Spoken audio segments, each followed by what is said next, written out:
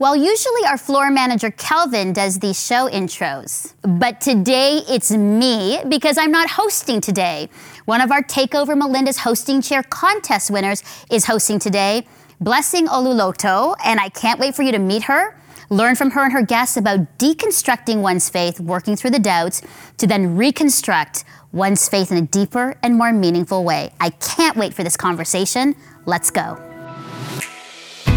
You are seen, you are heard, you are loved by God. You're not alone, you're fully known, you are loved by God. Well, welcome to See Hear Love. I'm your host, Melinda. Hold up. Sorry, Melinda, but today I'm going to be the host. Right, Blessing. Yes, you are, because you are one of our winners of our Takeover Melinda's hosting chair, which I'm so thrilled that you won one of the 4 spots. Tell me quickly, why did you apply to be me? Well, no, be a host of See Hear Love. It's a wonderful opportunity and I couldn't let it pass. Okay, I love that. So, Blessing, a little bit about you so that our viewers and listeners really connect with you before you start hosting the show. Yeah, so I'm a student at Redeemer University. I currently run a blog that gives lived advice to international students in Canada. And I'm a lover of Jesus and all things missions. So this is a great opportunity to share the gospel and share things concerning the church on set. So I'm excited. Oh, you're after my own heart. I love that. And then finally, you have brought to us today a topic that is big and necessary. Deconstruction of faith to reconstruction. Why this theme, Blessing, for your show? Yeah, I think it happens to a lot more people than we think.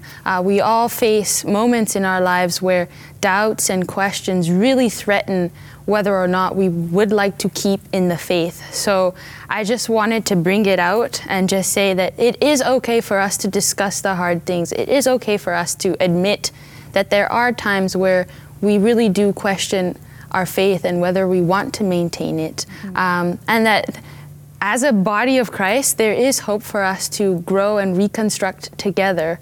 This is my hope for today. And I can see that it's your passion. We are so excited for you. We are cheering you on. I think I'm taking my cue from Kelvin, our floor manager, that I got to get off right now because you are now, Blessing, the host of See Hear Love. Wow. Thank you. Do you remember that moment in elementary school when you discovered that your teacher didn't live in the classroom, or that the magical work of the tooth fairy was actually your mother's doing? Deconstruction is a part of life and learning and growing. But what happens when we discover things about our lived reality and the world that doesn't fully coincide with the things that we believed about God or faith? Today, we will be dipping our toes together into the subject of deconstruction, and Dr. Josh DeKaiser and Addison Bevere will help us understand what deconstruction is and why it happens. We will hear from Eunice Slanwa, who will share her lived experience in the thick of it all. And lastly, we will chat with AJ Soboda about why we might be adverse to it as Christians and what we can do as the body of Christ to support and move forward towards reconstruction.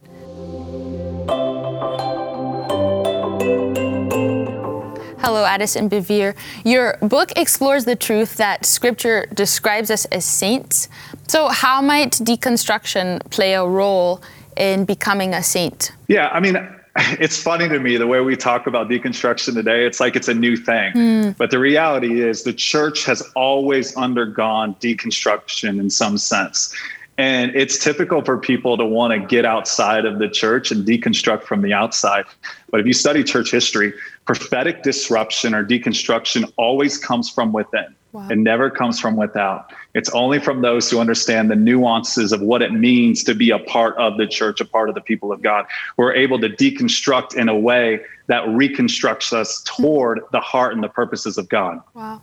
So if you've never felt that tension as a follower of Christ, I would say, hey, I think you need to lean into the majesty and otherness of God, because in doing so, we lean into a mystery that requires us to be discontent with cheap answers, cheap truth, and powerless sentiments, which a lot of people today are living off of those things. So how can the church find unity through deconstruction? Yeah. Well, if you look at church history and you look at the major splits, the major schisms in the church, they all revolve or center upon this idea of the otherness of God. In a sense, like we venture into the holiness of God. We venture into areas where we're not experts, and we start thinking small. We shrink back and we manufacture these partial truths. And then we polarize ourselves, getting in camps that oppose each other, and we fight over our partial understandings of God. Wow. And so if you look at what Paul writes in 1 Corinthians 13, he talks about this idea of we know in part, we prophesy in part. And there's a humility that comes with the awareness that we are not God. And because we are not God, we need each other. We need the life. We need the light. We need the revelation that God is expressing through relationship and in relationship. And that's why Jesus prays in John 17 that we would know a unity that's not a unity through sameness, not a unity through assimilation. It's a unity through honor. It's a unity that leans into the glory of God's otherness. And by doing so, we can become a mature church. So these ideas that tap into the otherness of God, things like, is it sovereignty versus free wills, things like the triune nature of God, things like the idea of, are we individually God's temple, or are we collectively as the church God's temple?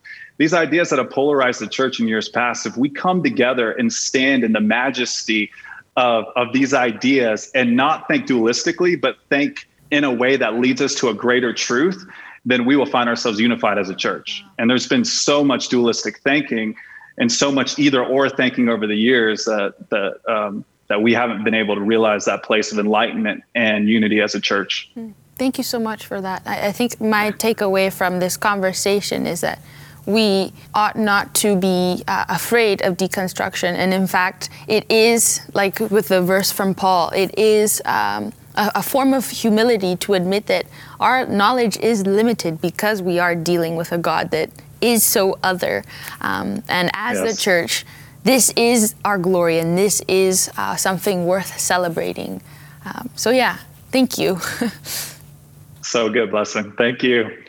I'm thoroughly excited to be discussing with writer Dr. Josh de Keyser, all the way from the Netherlands. He currently runs a blog called After God's End, where he explores topics regarding the future for Christianity in our secular age.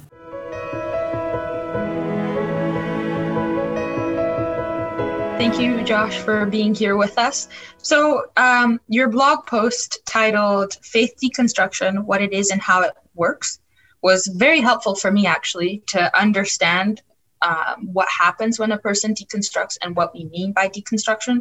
So for our audience who may have not read the article, what would you say is the 2-minute description and explanation of deconstruction? Yeah, sure. Thanks for having me, by the way, Blessing.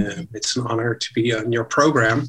The cheeky answer here is that there is no 2-minute version of deconstruction, because deconstruction is a very deep process that, and especially faith deconstruction, is sort of a lengthy struggle that takes many years with your own assumptions and your own belief system that forever have been the foundation of your life. So it's hard to give a 2-minute version, yet I'm going to try. And people who deconstruct, there's often an emotional part, a doctrinal issue, and there's an ethical issue. So for me, that was a traumatic experience. I started questioning my faith, or questioning my assumptions in my faith.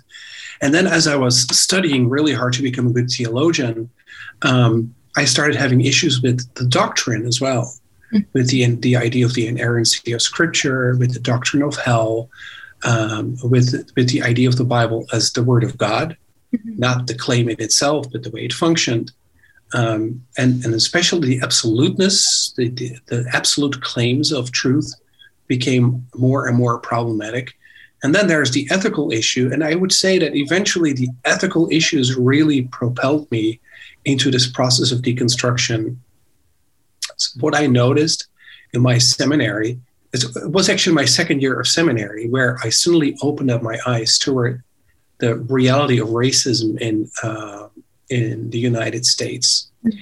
And it was kind of a shock. I suddenly saw how it worked and how I was implicated myself, and how as a white person coming from Europe, I had an easier life than my Black classmates who were born in the United States, who were American citizens. Then things started cascading. I couldn't stop the process anymore. And I had to figure out a way of figuring it all out.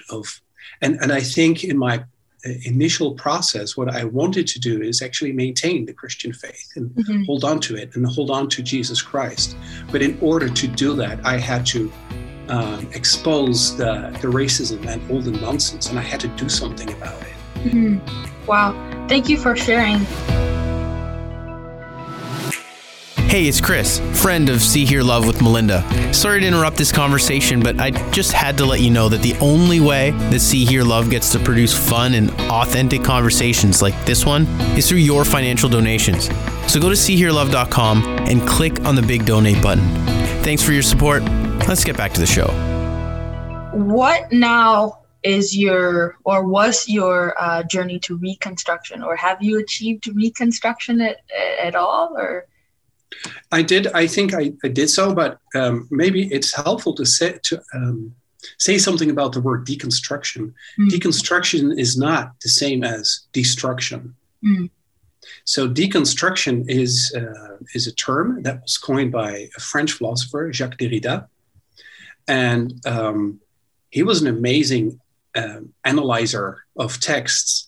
And he realized that people construct their reality by means of words and by means of texts. And we interpret our reality. And he became a specialist at sort of unpacking those layers of construction.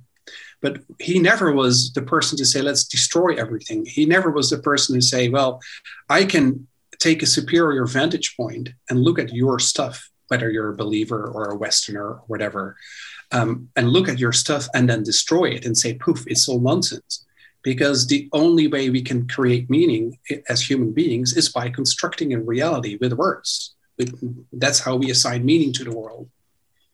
So Derrida said, as I am unpacking that stuff, I'm also at the same time building it up. I'm reassembling it.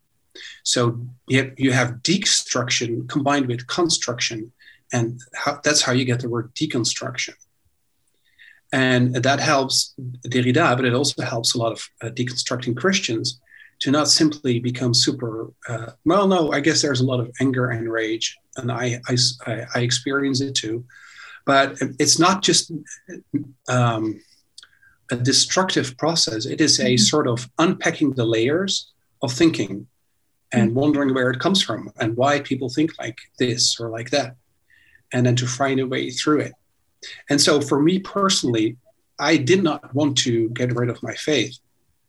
I found the idea of jettisoning God out of my worldview a very scary thing to do.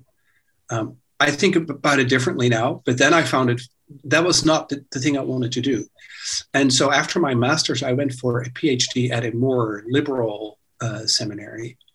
And I decided to work with the theology of Dietrich Bonhoeffer. Dietrich Bonhoeffer is a theologian who's actually pretty famous in North America. But he was a German theologian during the Second World War. And because of his resistance against the Nazis, he was killed. He was hanged just before Nazi Germany was liberated by the Allied forces. And so I started delving into Bonhoeffer's theology. And for Bonhoeffer's theology, I needed to go back to Luther because Bonhoeffer is a Lutheran theologian. And so going back all the way to Martin Luther, the instigator of the Reformation, the Protestant Reformation, I had a few, oh my God, moments where I realized that the heart of what the Reformation is all about is so very different from my Reformed evangelical upbringing. So that was my process of reconstructing things. And the theology of Luther is often called theology of the cross because it doesn't center a God who is powerful omnipotent and who is not a sovereign king over the world, but it centers the cross of Christ and a God who suffers with the world. And so once you make that move, things completely change. And so that was my way, initially, especially, to reconstruct my theology and say, look, no, I can do faith that way. That is a more sincere, a more realistic way that circumvents all these absolute truth claims that are untenable. Yeah. That's so powerful. The whole process of going back to the origins, so to say. Yeah. I think, one of the reasons why we wake up is somehow like when you are a young child and you discover that Santa's actually not real. And then you say, okay, why is Santa not real? Where are these presents coming from? And then you discover, it's actually my father that puts the presents underneath the Christmas tree. So I think in the same way too with our faith, deconstruction, if we are open, it leads us to the origins of our faith. There's a scary part to this blessing, because if you take deconstruction seriously, and so if you realize and see that all meaning that we assign to the world is constructed by ourselves, then we also have to say, oh, wait, so my image of God is basically a constructed image. So my God is basically a construct of my Western religion. And even though it's based on the biblical text in many ways, it is also definitely constructed out of components that are just part of the worldview that I assumed was right. So that is a very scary point. And so a lot of people who deconstruct at this point become atheists. And others realize that behind the gods we construct, there is still the reality that calls us, or that whispers to us, that calls us into being. So it doesn't erase God, but it is rather scary to realize that whatever we say about God is always a constructed thing. But the wonderful thing is that in a way, it really syncs with the Old Testament prophet call to abandon the idols.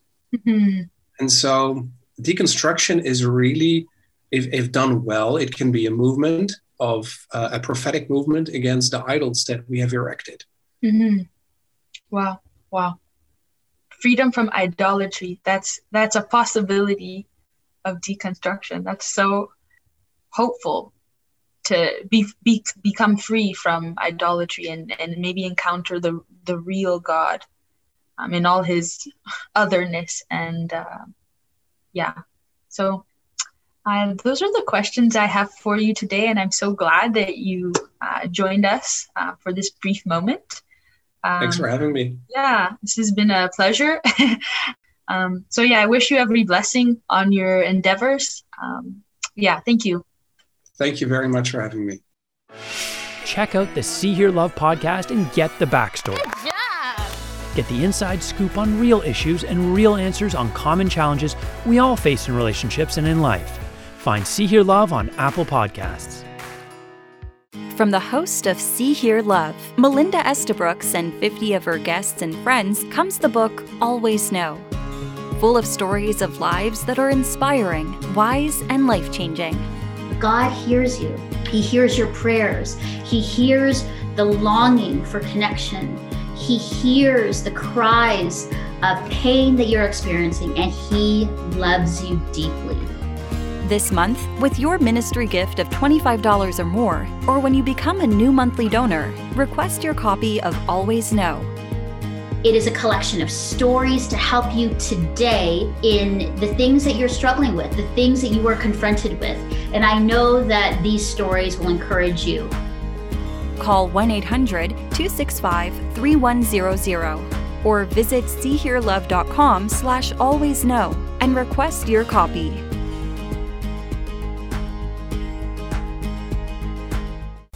See Hear Love is where you are. Find our hopeful and inspiring faith stories on your favorite platform and encouraging content daily on Instagram and Facebook. To learn more and stay updated, sign up for our newsletter on seehearlove.com.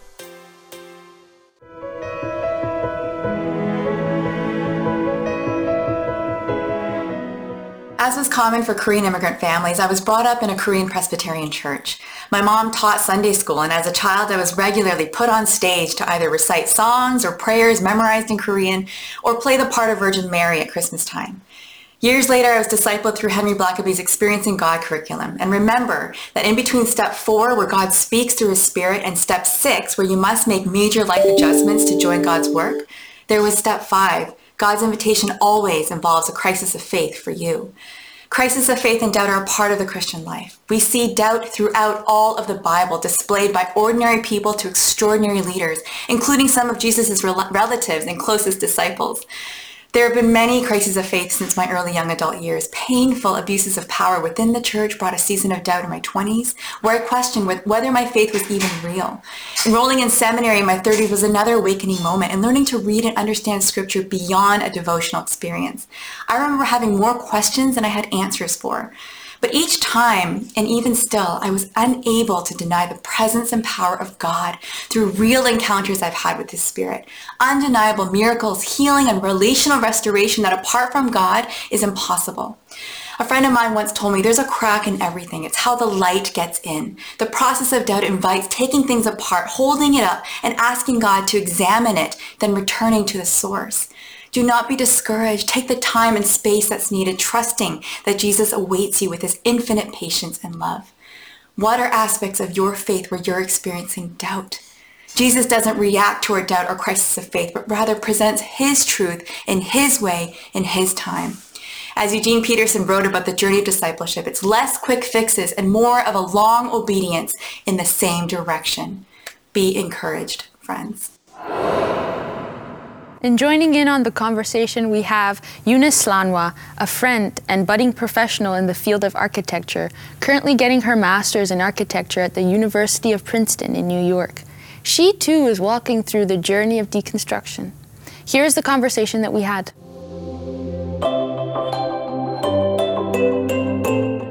So thank you so much, Eunice, for being here with us. We're happy to have you. So thank you for having me. So we're just going to start out with, give us a brief description of what your journey through deconstruction's been like at the moment.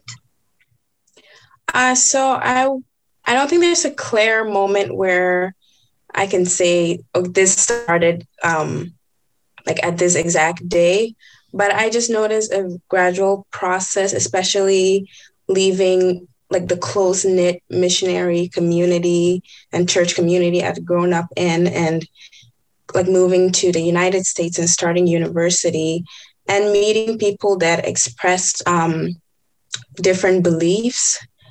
Last year, I did an internship in Holland, Michigan, and that was, I would say, my first time totally outside of that bubble. And I met a lot of different people, and I met people who had been Christians, who are no longer Christians, people who are Christians, and people who are not, like that wasn't part of their upbringing. And so that led to so many interesting conversations. It made me start to question my faith in ways that I hadn't like thought to question it before. Okay.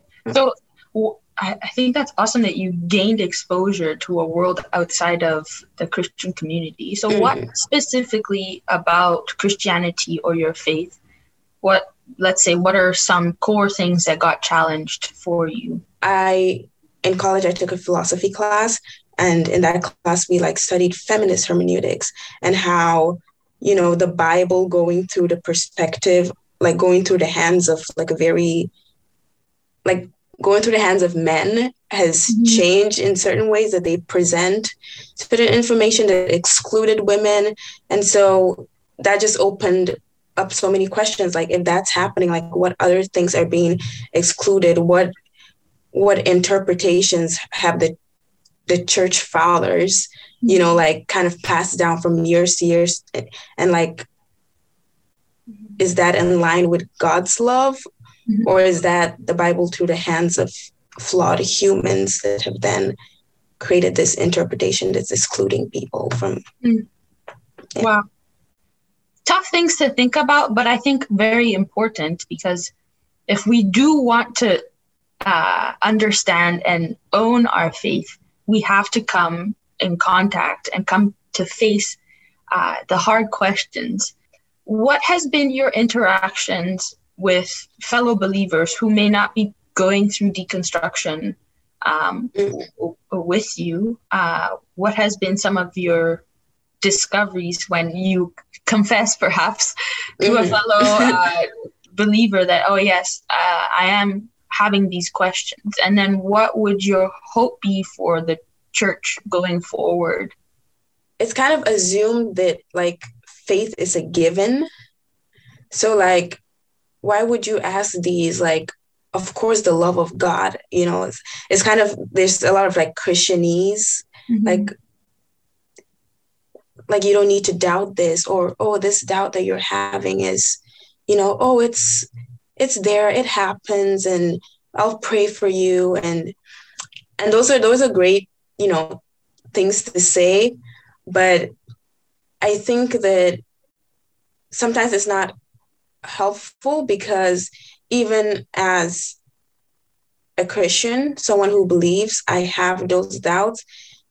And I think going through that and like having a space for it is good. And it also helps me relate to people who are atheists, who didn't grow up in church, who haven't been hearing all these things their entire lives. And so then I can tell them, hey, these doubts that you're having, I actually also have them. Yeah.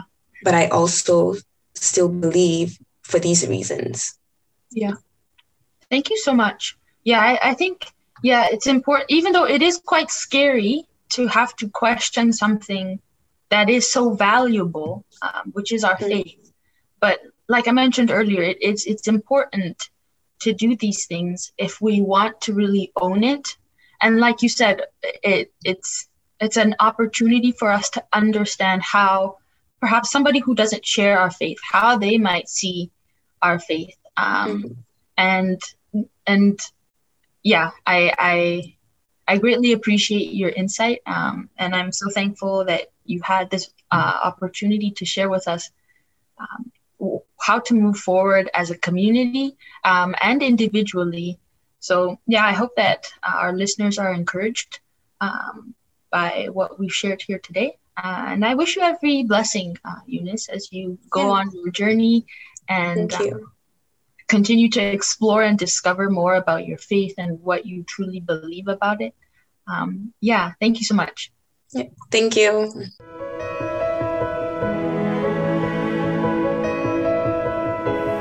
What happens when we discover things about our faith that aren't true or consistent with the world around us? What do we do when these evidences push us into a sea of doubt? What is the way forward to reconstruction? I have here with me AJ Swoboda, author of the book After Doubt. AJ is also a pastor and leads a Doctor of Ministry program about the Holy Spirit and leadership at Fuller Seminary. AJ, thank you so much for being with us here today. Your book, After Doubt, pushes the reader to consider the possibility that doubts are not only a threat, but also an opportunity for a vibrant Christian faith. So how can we walk faithfully through doubt and come out the other side with a deeper and truer faith? That's a great question, Blessing, and thank you for having me on. Yeah, I mean, when I spent the better part of, frankly, 10 years, both in pastoral work, but also as a professor wrestling with these questions around doubt. And what I find is that for a lot of Christians and for a lot of followers of Jesus, we don't understand doubt as a legitimate place in which to encounter God. And so the premise of this book is that doubt is actually something we most often, many of us walk through at some point, and that God wants to meet us right in the middle of it. And I argue essentially that the story of Thomas in the Bible is a beautiful paradigm or a beautiful way to think about the story of doubt. And what we do is we have a guy who had a really hard time believing in the resurrection, but he stuck around and he encounters the resurrected Jesus and eventually becomes the first missionary to go to India. I actually think at the end of the day, doubt is a very difficult experience, but it is a legitimate experience. And that often we need to see it as a place that God wants to encounter us. Wow. Thank you. I would love to hear a little bit more of your story, perhaps in detail, how you came to learn that there is a difference between good deconstruction and bad deconstruction. Yeah. Well, I wasn't raised in the church blessing. I actually met Jesus when I was 16 years old in high school. I was actually in my math class in high school, and I overheard these two girls arguing about when Jesus was coming back. They'd been reading this book called the Left Behind series. And I actually went home. I'd never heard the story of Jesus. I went home and opened my Bible, and my dad had given me his Bible, and I read the Bible, and I had an encounter with God. Wow. And just like many 16-year-olds who meet their, who have an encounter with Jesus and begin their faith journey, years later, you begin to reflect on those early years of your faith. And, for example, going to seminary for me was a beautiful experience, but it was also very difficult because I began to see that, there were some things that I wasn't thinking super biblically about, that I wasn't, I hadn't fully kind of captured what scripture has to say. I'm 39. There's things right now that still keep me up at night that I don't have answers to. But I still love Jesus in the middle of it. And at whatever point it was that we bought this idea that following Jesus required certainty, I don't know where that came from. Because to follow Jesus, we walk by faith. We don't walk by sight. And there are times that we don't have all of our answers, our questions answered. Yeah. And we are permitted in the midst of our questions to follow Jesus. That's our call. That's our call. Wow. There's so many parts I could go into, like the concept of church leadership. How can we, as people of God, engage with people who are deconstructing to help them perhaps through that journey of discerning what is God versus what is the image of God that we've created? That's an excellent question. I think one of the greatest gifts we can give to people who have walked through doubt or deconstruction, as I have in years past, is to be really patient and to be really kind and merciful and to not see them as a problem, but to see them for all their potential. Thomas, who walked through the season of doubt, nobody knew he'd become a missionary. We often think of doubters as a problem. I think we should start seeing them as missionaries. Wow, that's so powerful. Seeing doubters as potentials for missionaries and not problems. Thank you so much for, just that revelation. This has been a delight, and I'm very grateful for having you here with me today. Thank you. Thank you. Absolutely. Thank you.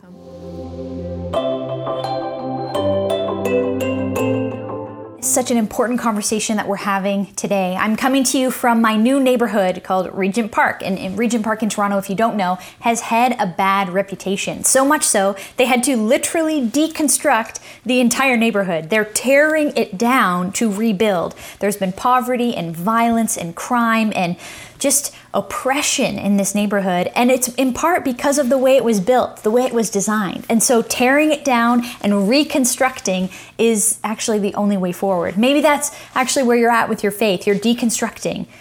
It says in Amos 5, starting at verse 21, God is speaking, saying, I can't stand your religious meetings. I'm fed up with your conferences and conventions. I want nothing to do with your religious projects, your pretentious slogans and goals. I'm sick of your fundraising schemes and your public relations and image making. I've had all I can of your noisy ego music. When was the last time you sang to me? Do you know what I want? I want justice, oceans of it. I want fairness, rivers of it. That's what I want. That's all I want, God says. And if that's where you're at, God is saying, yes, tear down what is broken, what is toxic, what is sinful, immoral in the church, what needs to be deconstructed. Deconstruct it. But my friends, don't stop there. Maybe you're feeling like it says in Matthew 5, Jesus says, blessed are the poor in spirit, for theirs is the kingdom of heaven. Do you feel poor in spirit?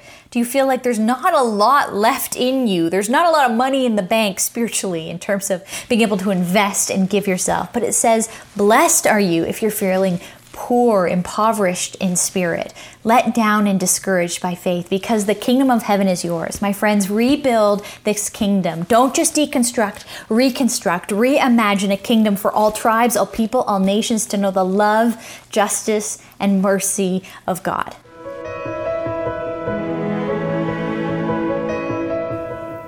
Friends, deconstruction is real, and it is prevalent in our Christian communities now more than ever.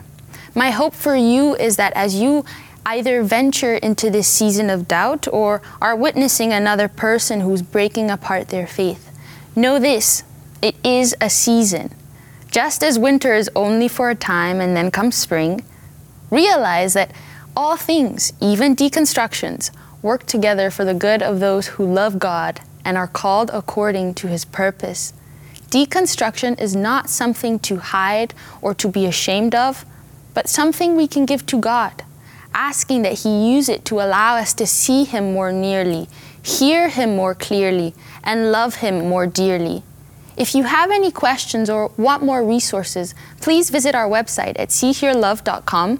As well as recordings of this show, visit our YouTube channel at See Hear Love. And remember, you are seen, heard, and loved by God. Bye-bye for now. You did such a great job. We have people here cheering you on. How did you feel? I feel amazing. Overwhelmed. So proud of you. Well done. Thank you. Thank you.